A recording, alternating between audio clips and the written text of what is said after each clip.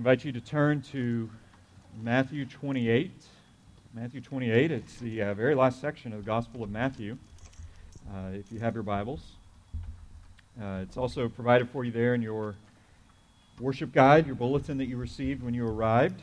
So whichever manner by which you get there, I just encourage you to get there. We are concluding this week a brief 3-week series on how God's Word lays out our responsibilities together as a church. 2 weeks ago, we looked at our responsibility and how God works in our midst and just the overall worship gathering of the church and what we are doing right now. Last week, we looked at our responsibilities and how God works through the growing together of the body in relationships and in close fellowship with one another. And this week, we're going to look at our responsibilities together and how God grows us through our going and making the gospel of Jesus Christ known both to those around us as well as to the ends of the earth. So let's pray together and ask God's hand to be upon us as we open up His Word. God, as we open your Word, we pray and we ask that you would bring glory to your name and you would stir our hearts in a manner towards seeing all that you would have for us in our service to you as your people, and seeing how you have enveloped us in this cosmic story of yours in making the gospel of Jesus Christ known, the resurrected Lord Jesus known to the ends of the earth. For the sake of those who have yet to hear, for the sake of our growth as your people, and ultimately for the sake of the glory of Jesus Christ our Lord, we pray that your mercy would be upon us as we open your word today. We pray this in the name of Jesus. Amen.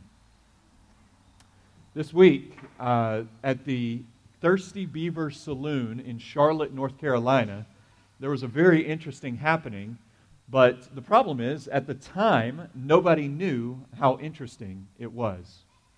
The Rolling Stones were in town to perform a concert in Charlotte, and the night before, Mick Jagger went to go have a drink at the Thirsty Beaver.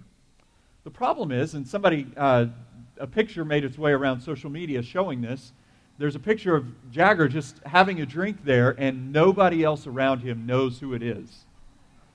And so he snuck in there incognito without anyone noticing, had a nice drink, and then went the next night and performed in front of tens of thousands of people there in Charlotte. Now, some people took this photo of Mick Jagger, and they, I think they reached out to the ownership or the management of the bar and asked them, like, hey, do you know some of these people who are right beside him in this picture and have no idea who he is? And so he identified a couple of them, and so they were able to reach out and interact with some of them. And my favorite was, just to Mick Jagger's left was a group of about 4 people who had floor seats to the concert the next night that they had forked over hundreds and hundreds and hundreds of dollars for, and they had no idea that this man in the ball cap right beside them was the one whom they had paid hundreds of dollars to go see the next day. Now, that's a funny, ironic story, but as I was thinking about that, and as I was thinking about our text today, I thought, there's similarities here in how sometimes we can talk in a Christian nature, and we can understand ourselves and our church in a appropriate Christian nature, and we can be so close to so much of what it means to know and to follow Christ our Lord, and yet, if we're not careful, we can miss the purpose for which He has brought us to Himself and the means by which we grow in our relationship with Himself. And that is found in not only knowing our resurrected Lord Jesus Christ, but in making the resurrected Jesus Christ known to those whom He would send us to proclaim Him to. So we're only going to be in 5 verses this morning, Matthew 28, 16 to 20. But my hope is that as we make our way through these verses, that we will see how the resurrection of Jesus demands that we focus our life together towards making disciples amongst both our neighbors and the nations. Let me say that again. The resurrection of Jesus demands that we focus our life together towards making disciples amongst our neighbors and to all nations. Follow along with me as I read. At the very end of the Gospel of Matthew, Matthew 28, verses 16 to 20. Matthew records, "Now the 11 disciples went to Galilee, to the mountain to which Jesus had directed them. And when they saw him, they worshipped him, but some doubted. And Jesus came and said to them, 'All authority in heaven and on earth has been given to me. Go therefore and make disciples of all nations, baptizing them in the name of the Father and of the Son and of the Holy Spirit, teaching them to observe all that I have commanded you. And behold, I am with you always to the end of the age.'" May God write the truths of His Word upon our hearts this morning. We're going to break this passage down in two ways as we see our responsibility together. First, we're going to see the resurrected Jesus, and then we're going to see how the resurrected Jesus gives us responsibility as a church. You could say it quite simply, the resurrection and then our responsibility. So first, in verses 16 and 17, Matthew records to us, "Now the 11 disciples went to Galilee, to the mountain to which Jesus had directed them." That's verse 16.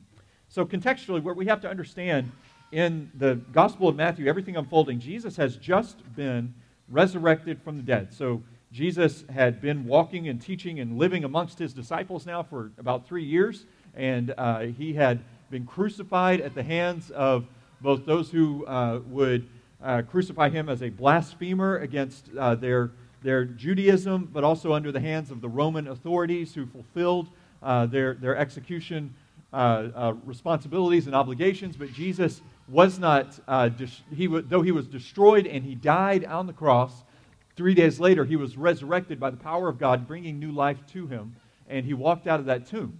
So now we're on this side of the resurrection, Jesus having been victorious over death, and he's starting to appear to a number of people. And in one instance, he appears to a couple of folks, and he tells them, "Hey, tell the disciples to meet me on this mountain in Galilee." And so he had been around Jerusalem where he was crucified, and if you're familiar with the geography of Israel at the time and today, Galilee is a region a couple hours north by car, I think about 100 miles north of Jerusalem. And so this was not like if you're in Scituate, say, "Hey, meet me in Cohasset, and we'll be there." This was a long journey for people who didn't have the modes of transportation that we enjoy today. And so what is likely the case as to why Jesus told them to meet him in Galilee is that throughout the Bible, as you remember, Joan read from the book of Isaiah earlier, and she read how this picture of God redeeming his people from all nations is actually a thread that weaves throughout the totality of the Bible, is that the mountain in Galilee is often referred to as, or thought of as being connected with Gentiles, being connected with people outside of the people of Israel. And so there's a symbolism here both in the Galilee and in the mountain. And so in the mountain, it's understood as Jesus saying, okay, now this message of who I am and of God's saving work for all people, now it's going to go out beyond just the people of Israel, now to all nations. And the mountain aspect is also quite fascinating, because what you see sometimes in the Bible is, and I want you to grasp hold of this, is that sometimes in the Bible it appears as if it's just kind of a blank grassy field. But if you dig down, if you give the effort to dive down and to dig deeply, you find rich diamonds of God's glory revealed in his word. And one of those such things we see in Matthew is an overall theme of mountains as it relates to the overall story of Matthew. And so here's what I think is happening in Matthew. If you remember back into the Old Testament, you remember God gave the Ten Commandments to the people of Israel, and so he gave them from Mount Sinai, and Moses went up the mountain and was given 10 commandments and given the law, and then he came down the mountain, and there's this mountain of God where the people of Israel would hear from God, and his word would come down to them, and his instructions for them, that would be where they would be. And yet what we see in the New Testament in the Gospel of Matthew, which was written by this guy Matthew to a Jewish audience to help them understand how Jesus was the Messiah, how Jesus was the one that the Old Testament anticipated. So Matthew writing has a number of instances that show the glory and the beauty and the wonder of Jesus, and a lot of them are tied to mountains, almost revealing, or not almost, but actually truly revealing the glory of Jesus as God who reigns over his people in the flesh. That's why in Matthew you have the Sermon on the Mount. That's why in Matthew you have the Transfiguration, where Jesus takes a couple of disciples up with him on the mountain, and he is transfigured before them, and the glory of God is revealed in him. And so what you see here in Matthew 28, in all of this context, is Jesus asserting his divinity and Jesus giving instructions to his disciples with the same authority as if he is God himself, because he is. And giving this instruction to his disciples that reverberates through their lives and reverberates through us and throughout all of history as he commissions his church to go make disciples of all nations. Now you might say, okay, what is a disciple, or how does that all tie together? We'll get to that in just a moment. But right now we want to understand the resurrection of Jesus and what it reveals about Jesus as God who died, God in the flesh, fully God, fully man. He died, he's resurrected, and now he is the one who is victorious over death. And now the disciples are having to come to grips with that. That's something we have to come to grips with as well. You see in verse 17, when they saw him, they worshipped him, but some doubted. Now, when I first was studying this, as I was preparing for this sermon, I thought to myself, okay, you've got a crowd of people, and you've got some who worship and some who doubt, and that's naturally understandable. If you've got a guy who claims to be resurrected, or people or others saying are resurrected, okay, you might believe that, but I don't know. I'm kind of more skeptical about that.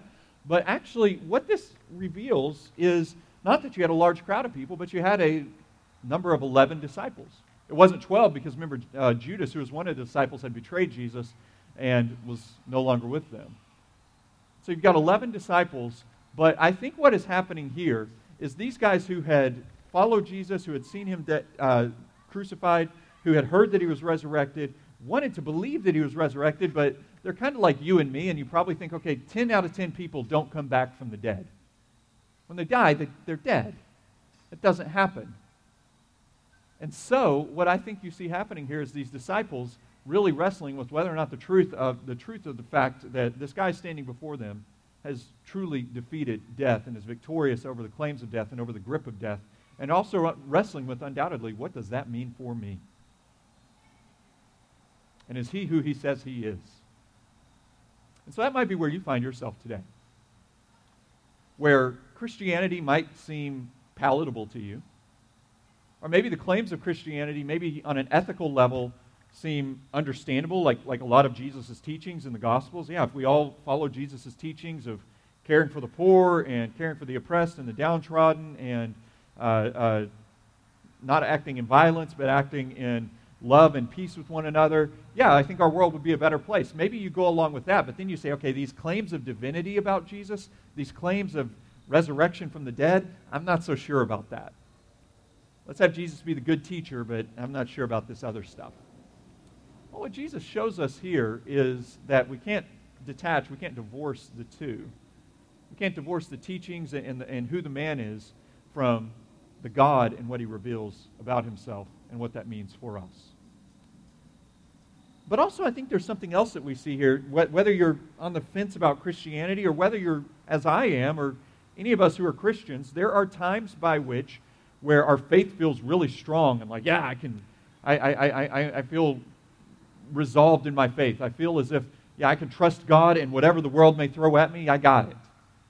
But then there might be other times where you feel like, I feel like I'm getting run over daily. And my faith in following Jesus Christ is really difficult. Maybe it's because you have family members in your own home who object to your faith or who even mock and ridicule your faith. Or maybe it's just because, like all of us, as it should be the case in many ways, the very nature, the very reality of what it means to be a follower of Jesus is both a glorious yet also a painful thing. Here's what I mean by that. It's glorious in the sense that Jesus Christ, through those who have come to faith in him, He is in this process where he has begun foundationally, he has given those of us who are Christians in Christ, he has given us brand new life. We have what the Bible presents as a new heart, where we have what we were once spiritually dead, but we have now been made spiritually alive. Maybe the Bible and Jesus and God and things like that were once boring, but now there's something gripping, something compelling, something fascinating about those. And maybe where once we didn't understand how they related to our world, now we don't understand our world apart from the claims of the Bible and the claims of Christ. And yet, that part of growth as a follower of Christ is painful. What Christ in his Word does is he reveals things about us in which we need to grow out of. And he is in this continued work of sanctifying us, of growing us more and more from the person we once were into the person that he is making us to be. And so maybe in those instances, or maybe just because of objection to the faith that you've endured, you're the kind of person where the resurrection of Jesus, it just seems difficult. Maybe even you doubt sometimes because you struggle in your own life with what it means to follow Christ. I found great assurance in this, great comfort in this, because what I think we see here in verses 16 and 17 is that the very disciples that Jesus commissions out to go make disciples of all nations, and the ones to whom that he gives this responsibility to, and in some ways, the ones to whom, whether or not this message of Christ and his resurrection will go forward, the ones in whom this message rests on their shoulders, are people like you and me. They're people like you and me, where maybe one day they're worshiping, the next day they're doubting. And yet, these are the ones that Christ uses. And so perhaps you feel like, oh man, I don't know about this responsibility I have to tell others about Jesus. I don't know about this responsibility I have in growing in my faith in Christ, because I just struggle with the most very basic elements of what it means to be a follower of Christ. I feel like that's for the A team, that's for the varsity, and we're kind of the B team, the junior varsity.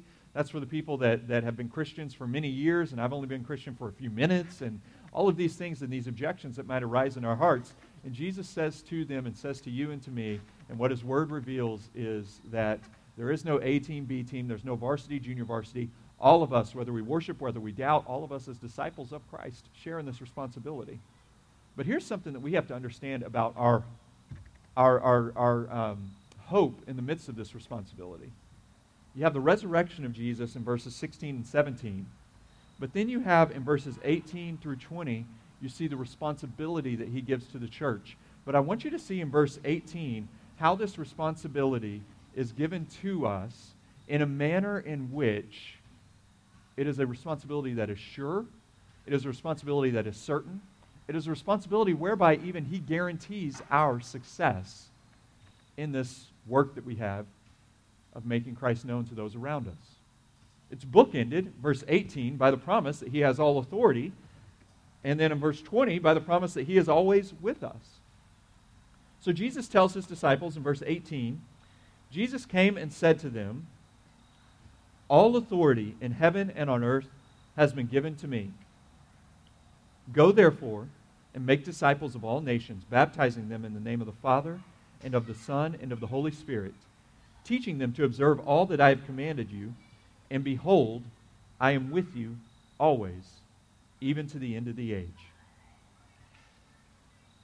I don't know about you, but I am very grateful that as Jesus gives this commission to his disciples, go make disciples, and we'll get into what all that means, but he starts it out with, hey, I have all authority. I have all authority. They killed me, and here I am standing before you. No matter what may come, follower of Christ, as you strive to live a life of obedience to me and sharing the hope of the resurrected Jesus Christ with those around you, no matter what may come, I, Jesus Christ, have all authority. It is good for us to hear that. It is good to hear that. One commentator I read as I was studying in preparation for this message said we should all remember even the little truths that a child sings. When that child sings, he's got the whole world in his hands. He's got the whole world in his hands. And so let me ask you, Jesus claims that he has all authority in heaven and on earth. But what about in our lives, in our hearts, in our prayers? Do our lives, do the meditations of our hearts reveal whether we believe that Jesus has all authority or whether we disbelieve that Jesus has all authority? May I encourage you, if you would struggle with anxiety or fear about what tomorrow may hold, that Christ beckons you to come to Him, even in the midst of your doubt, and know that He has all authority. May I encourage you that if you deal with pride and you feel this great sense of self-assurance and this swagger that guides your steps day by day, may I warn you that Christ is the one who has all authority. Christians ought to be the most confident yet humble people that this world knows. Not confident in a prideful manner, but confident in the fact that the risen, resurrected Lord Jesus Christ has all authority over us. Therefore, we can entirely submit our lives to Him, no matter what He calls us to do. And yet humble in knowing that the risen Jesus Christ is resurrected and that He is the one who has all authority. Therefore, we do not have the authority. We are but servants of His, gladly commissioned by the resurrected Jesus to go and tell others about His victory over death and what it means for them. Now, let me pause here. Because as I say, go and tell others about the resurrected Jesus and what it means for them, this is what the emphasis, this is what the importance is here. The message of Christianity is one in which there is a solution for the greatest problems, the greatest evils, the greatest trials that this world knows. And it is a solution that is grounded in the very work of God in Christ. It is a solution whereby God in Christ is in this work of redeeming, of bringing the world from its deadness in sin and its deadness and rejection against Him and in its disarray in how it operates in this world. He is in this process of redeeming it and bringing it to new life through the work that He has done. You could look back to Genesis 1 and you could see how God created the earth and created all that inhabits it in His first 6 days, and then He rested on the seventh day. But then you would look to Genesis 3 and you see how Adam and Eve, in their rebellion, in their sin against God, brought chaos and disunity and disarray and destruction to the world as if they were introducing a virus into a previously healthy body. And yet, God, beginning in Genesis 3, He resolved that would not be the final word. And He resolved that He would go to whatever lengths it took to accomplish His work of redeeming this world for Himself, not just for His glory, ultimately for His glory, but also for our good. And He has accomplished that through not looking down on the world and saying, okay, I'm going to move it all around like a puppet master, and I'm going to try to fix everything, but actually through His work in sending God the Father, sent God the Son in this covenant of redemption, whereby the Son willingly was sent in order that He might come and that He might live a perfect life, and in order that He might die for our sins and He might be resurrected, that we might come to Him through faith and find in Him new life. And so those of us who are Christians, we're Christians on this side of the resurrection. May we be a taste of the resurrection and the hope of glory to those around us who are still ensnared in the death of their own sins and in their rebellion against God. And so Christ tells us, go therefore. Now sometimes people read this, and sometimes in verse 19 where it says, go therefore make disciples of all nations, baptizing them and teaching them to observe all that I've commanded you. And we read this, and there's a danger whereby we might think this as the church, okay, this means that I have to go and share the hope of Jesus and the hope of the resurrection with people in Mongolia and in the Maldives and Macedonia, and I'm struggling with more countries that start with M, but you get the idea. And so obedience to Jesus only is found if I go. Now there's a responsibility here that we see in the all nations part, but it's better understood here, verse 19, that this is implied as you go about your life, make disciples. And so we have this earnest, serious responsibility to go to all nations, and we'll get to this in just a moment. But we also cannot get out of this responsibility just where we find ourselves here today. in Scituate, Massachusetts on October 3rd, 2021, in the middle of a pandemic and in the middle of whatever circumstances you find yourself in, Christian, we have a responsibility to make disciples. And now we can't force disciples. We can't coerce disciples. We can't twist arms. We certainly can't force this through. You might think of, as you hear this talk about missionaries and you hear this talk about the responsibility of the church in proclaiming Christ, you might think, okay, this is where like the Crusades came in, and this is where a lot of like forced coercions and colonization and things like that by force of violence and all of these things. This is what they're getting at. And this is not where we're getting at. Though there have been times in the past where people in the name of Christ and in the name of Christianity have gone to other parts of the world in shameful, even sinful means, what we see here and what we see modeled in the pattern of the life of Christ is the manner by which the people of Christ go to a world that does not know Christ with humble, sacrificial hearts of attitudes of love, even willing to give their lives that others might come to know Christ. And so, we see, as we go, verse 19, we have a responsibility to make disciples. And so let me ask you, us as a church body right here today, Scituate, Massachusetts, October 3rd, 2021, how do I make disciples today? You might think, okay, Stephen, I got a lot stacked against me here. I'm kind of new to the faith. I've got, our world, our culture, Christianity is not as accepted, is not as normal as it was a few decades ago. It's even on the outs. There's a lot of people who seem to make a lot of sense who think that Christianity is more responsible for ills or problems in our world today than it is for solutions and health. How do I do this? What do I make of this? Well, first we remember that Jesus Christ has all authority. And then I encourage you that the best way that people will find out that Christianity, that will maybe have some of their preconceived notions of Christianity taken down and replaced by a perspective towards Christianity that is different than what they know, is by meeting Christians. And by finding a love and a joy and a peace and a gentleness and a kindness and a self-control and a overall spirit of sacrificial care for them through you. So what are the intentional rhythms? What are the rhythms of your life? Whether it be with coworkers, whether it be with neighbors, whether it be with people in your own home, who are the non-Christians that God has brought into your sphere of life? We all have them. Who are they? And may you and I be encouraged to be moved to live in a manner towards them where we live on this side of the resurrection and not on the other side of the resurrection. Here's what I mean. I said earlier that we as Christians ought to be the most hopeful people that this world knows.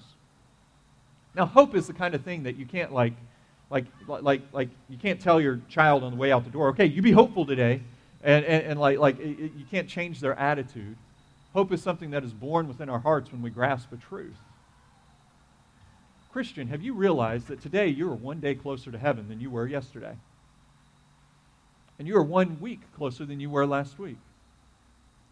Christian, brother or sister in the faith, who maybe you're a little further down the road than some of us, maybe you're 70, 80, even 90 years down the road, you realize that you are a lot closer to eternity and to the joy of the resurrection than you once were.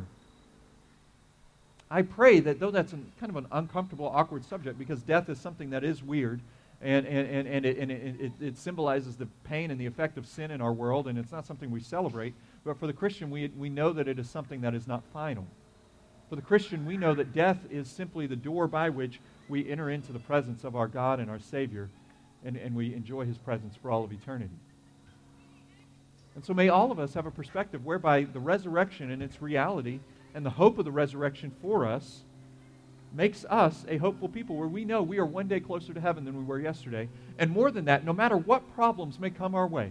And I say this with a sense of, I want to say this with a sense of awareness of the fact that some of us, some in our church family, you are facing devastatingly terrible problems in your life right now. Problems that are very challenging, that are very trying, that make getting out of the bed in the morning very difficult, and things that agonize your heart, things that bring great sorrow to you, and you feel as if is it Charlie Brown where the cloud is over you, and no matter where you go, you can't get out from under that dark cloud. May the hope of the fact that the greatest challenge you will ever face, dear Christian, and that being the challenge of death, the hope of the fact that that has been defeated, may that give you just a teeny bit of confidence in the fact that you can trust your Lord Jesus, who has all authority in heaven and on earth. And now this idea of being a disciple, throughout the Gospel of Matthew, a disciple is both a learner and a follower. As one commentator put it, a disciple takes Jesus as his teacher and learns from him, and a disciple is someone who also follows Jesus. Said another way, you could say a disciple is not someone who consents to the claims of Christianity. As a disciple is someone who commits to being made new by Christ. So this idea of being a disciple, what does it mean to be a disciple of Jesus? Okay, you had 12 disciples throughout the Gospels, and you had the stuff with Judas, and now you got 11 here, and then you'll have another 12th one brought about soon in the Acts. And okay, what does it mean to be a disciple? Well, I would say it best like this. It is someone whose heart and their mind are united together in their desire and their commitment to follow Jesus no matter what may come. Their heart and their mind. So here's what I mean by that. Their heart is one in which they see in a very real sense, in their own deep, most profound sense of their soul, they know and they believe as revealed in Scripture that Jesus Christ is the Son of God, that He died on the cross for your sins, that He was raised from the dead, and that He invites you to follow Him, and that in Him is a life that is new and that is nourished by Him in His grace every day, and He has promised to keep you, and nothing can take you out of the palm of His hand, nothing can separate you from His love. And so it is a manner by which you say, okay, I see this guy who is resurrected, and I don't know where all He is going to take me, but I'm going to follow Him. But then it's also one whereby, that's your heart, where your mind is one in which you say, okay, I know that one of the means by which He is going to lead me as His follower is by growing me through His Word and setting a course for my life through His Word and continually changing and shaping me as a disciple, as a follower of His by His Word, whereby He is going to turn me into someone that I'm not yet, but He is making me into by seeing and savoring Jesus Christ as revealed in His Word and allowing Him to be that good surgeon who's doing a gracious surgery upon my soul and upon my heart, that I might grow in the fruit of what it means to be a follower of Jesus. You know, this idea of being a disciple of Jesus, and particularly how it relates to the resurrection, this is something that was important in my own life as my own development in faith. When I went to college, I was already a Christian, but I kind of reached a crisis of belief you might have, which is not uncommon in a collegiate kind of setting. And I basically had to reach the point where I had to recognize, okay, do I believe this Christianity thing or do I not? Kind of like it's easy to be a Christian in a home where I was raised in a Christian home, and a number of my friends were Christian. I had good friends in youth group that were Christians and all that, but when I went to college, a lot of that was taken away, and it's like, okay, do I believe this? And where I continually, I looked at, scientific evidence, philosophical evidence, things relating to like creation, things relating to all sorts of possible objections to the Christian faith or how it might be revealed to be false and all that. And the thing that I continued to come back to, that I said, okay, here's the thing that I cannot shake, is if this guy really walked out of that tomb, then that is something of significance that I cannot move past. If he was truly dead and he truly walked out of that tomb and was resurrected, then I can't shake that. And so it was the resurrection that became the very linchpin of my faith and what it means to be a follower of Jesus. And that might be the boat that you were in. You say, there's a lot of questions I have about Christianity, and I don't understand them, but if this guy was truly resurrected, then I'm going to trust Him to start to reveal the answers to those questions and start to set a course for my life as a follower of His. knowing that the resurrected Jesus wants to resurrect my heart and set me in a new direction in my life. And maybe that's the invitation you need to hear today. Or you're kind of tired of the direction. You're kind of tired of the state of your own heart. You're kind of tired of the fights, the arguments, the disagreements, the pain, the sorrows, the hardships, and you feel as if life in the world doesn't quite make sense, and you hear the resurrected Jesus offering to you today to come to him and find new life. And to know that in him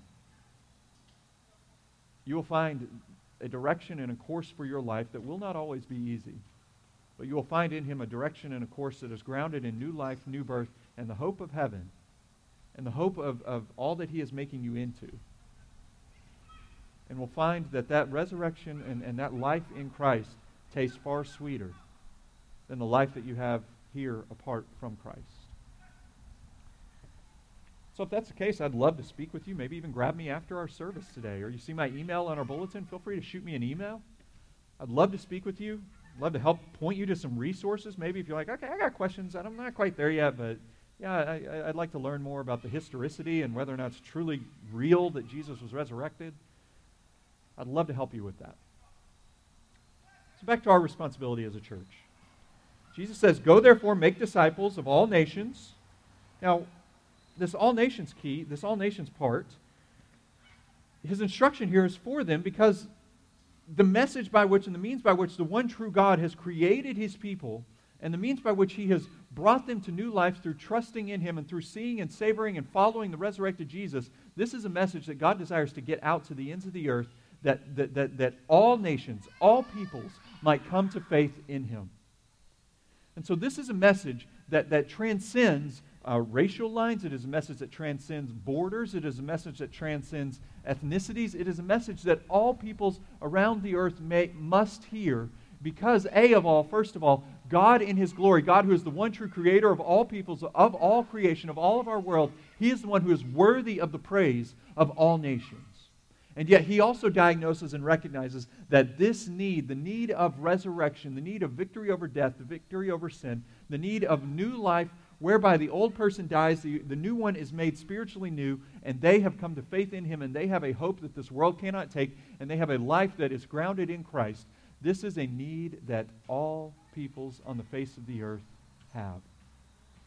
And so he commissions us to make disciples not only amongst our neighbors, but amongst all nations, baptizing them in the name of the Father and of the Son and of the Holy Spirit. Here's a picture of the triune God, whom we are submitted under as our rule and our authority, the Father, Son, the Holy Spirit, and baptizing them. And this is actually a picture of some of the work of the church and how church planting is so critical to the mission and the work of the church, where it's proclaiming the resurrected Christ. It is teaching people. It is bringing them into faith. It is baptizing them as a symbol of that faith, buried with Christ in baptism, raised to walk in this newness of life.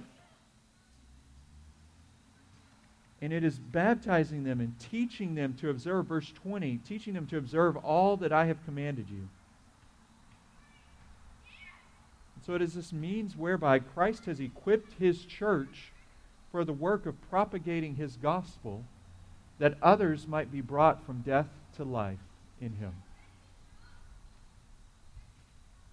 And so, we as a church, this is why praying for the nations is a critical aspect of our life together as a church. It's why we regularly pray for peoples who do not know the Lord Jesus Christ. We don't pray for them with some kind of Western superiority, as if we're wealthier, smarter, have it all figured out. No, we pray for them as desperate beggars who desire others who are spiritually desperate to find the bread that we have found. And it is why we commission missionaries out to go and share the hope of the gospel. Once again, not in a message of coercion or arm twisting or manipulation or threats, but in a message of love. Being willing to be one who is willing to sacrifice your life even, to surrender your future, your hopes, your career, your dreams, your aspirations, knowing that the resurrected Jesus Christ is far greater and that he is worthy of the full devotion of your life. And it is one that whether we go to the nations or whether we are right here, that we all have a responsibility of fulfilling and all have a responsibility of carrying out. And so may we as a church be faithful in our missions endeavors. Maybe it's sending missionaries, whether it be financially supporting missionaries, whether it be faithfully praying for missionaries. And may I urge you even, if you are part of our church family and or connected with us and you're a follower of Christ, yet you haven't been baptized yet, may I encourage you to hear the exhortation in the Great Commission and to follow Christ in baptism, not as a means of becoming a Christian, but as a means of obedience to the Christ who has been resurrected. In one sense, the Great Commission helps us to better understand our life together as a church. It certainly helps us to understand our responsibilities in making Christ known where He is not yet known. But the Great Commission is also our means of hope right here. Because the Great Commission is a promise to us, whom the gospel has come to, that Christ will continue to be with us because He has all authority. And as verse 20 says, at the end of verse 20, and behold, I am with you always to the end of the age.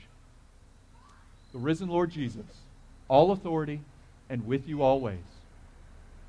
And no matter what you might have carried in with you here today, no matter what fears you might have about what tomorrow holds, no matter what worries you might have as the only Christian in your sphere, in your realm of the world, and in your relationships that you hold dear, the Lord Jesus Christ is with you always. And He is the one who has all authority. And He is the one who has shown His love for us and His resolve to guard and to keep and to protect and preserve us, even to the point of giving His life. And so, brothers and sisters, church family, we don't want to miss the boat. We don't want to miss the power of Christ at work amongst His people. Do we want to know the authority of Jesus? Do we want to know the presence of Jesus? Do we want to know the power that He has and the manner by which He is always with His church? Do we want to see that vibrantly on display? Then let's work to share the hope of Christ with those around us. You might say, okay, I don't even know how to share the hope of Christ with those around me. You know, there's one very simple way to begin a conversation with somebody around you who perhaps, maybe somebody's sharing with you a hard time they're going through, a difficulty in their own life, and they're not a Christian, and you might share with them, you know, at church this week, I was reminded from the Bible of how Jesus has all authority over all things. And it sounds like you're going through a hard time right now. I'll pray that God will work in that. People rarely are upset that Christians offer to pray for them. That gives you an opportunity to introduce them to your Lord Jesus, who has all authority. And then you can follow up a week or two later and say, hey, how's it going? That issue you were walking through. I've been praying for you. It's just one way to begin those conversations. But may we also be resolved to make this Christ known and to pursue making this Christ known to all nations, because He is worthy of their praise and because their need for Him is great. Would you pray with me? Lord Jesus, You are the one who is victorious over death. The resurrection of Jesus demands that we focus our life together towards making disciples of this one who is victorious over death. So God, would You give us faithfulness and resolve towards lifting high the name of Christ, towards even sending out missionaries from our midst, and towards supporting and engaging with those who are making Christ known to the four corners of the world, and even to those who are right in our neighborhoods. We ask Your hand to be upon us. We ask Your power to be with us. We ask that You would cause us as a people to be grounded and hopeful and resolute in the confidence that Jesus is resurrected, that He has all authority, and that He is with His people always. May we never waver from this hope, O God. We pray this all in the name of Christ. We don't pray this in the name of a dead teacher. We pray this in the name of Christ, a risen Lord, who is with His people. So we know You hear our prayers, and we know You are with us in our need, and we know You are our strength for all that You call us to do. We pray this in Christ's name. Amen.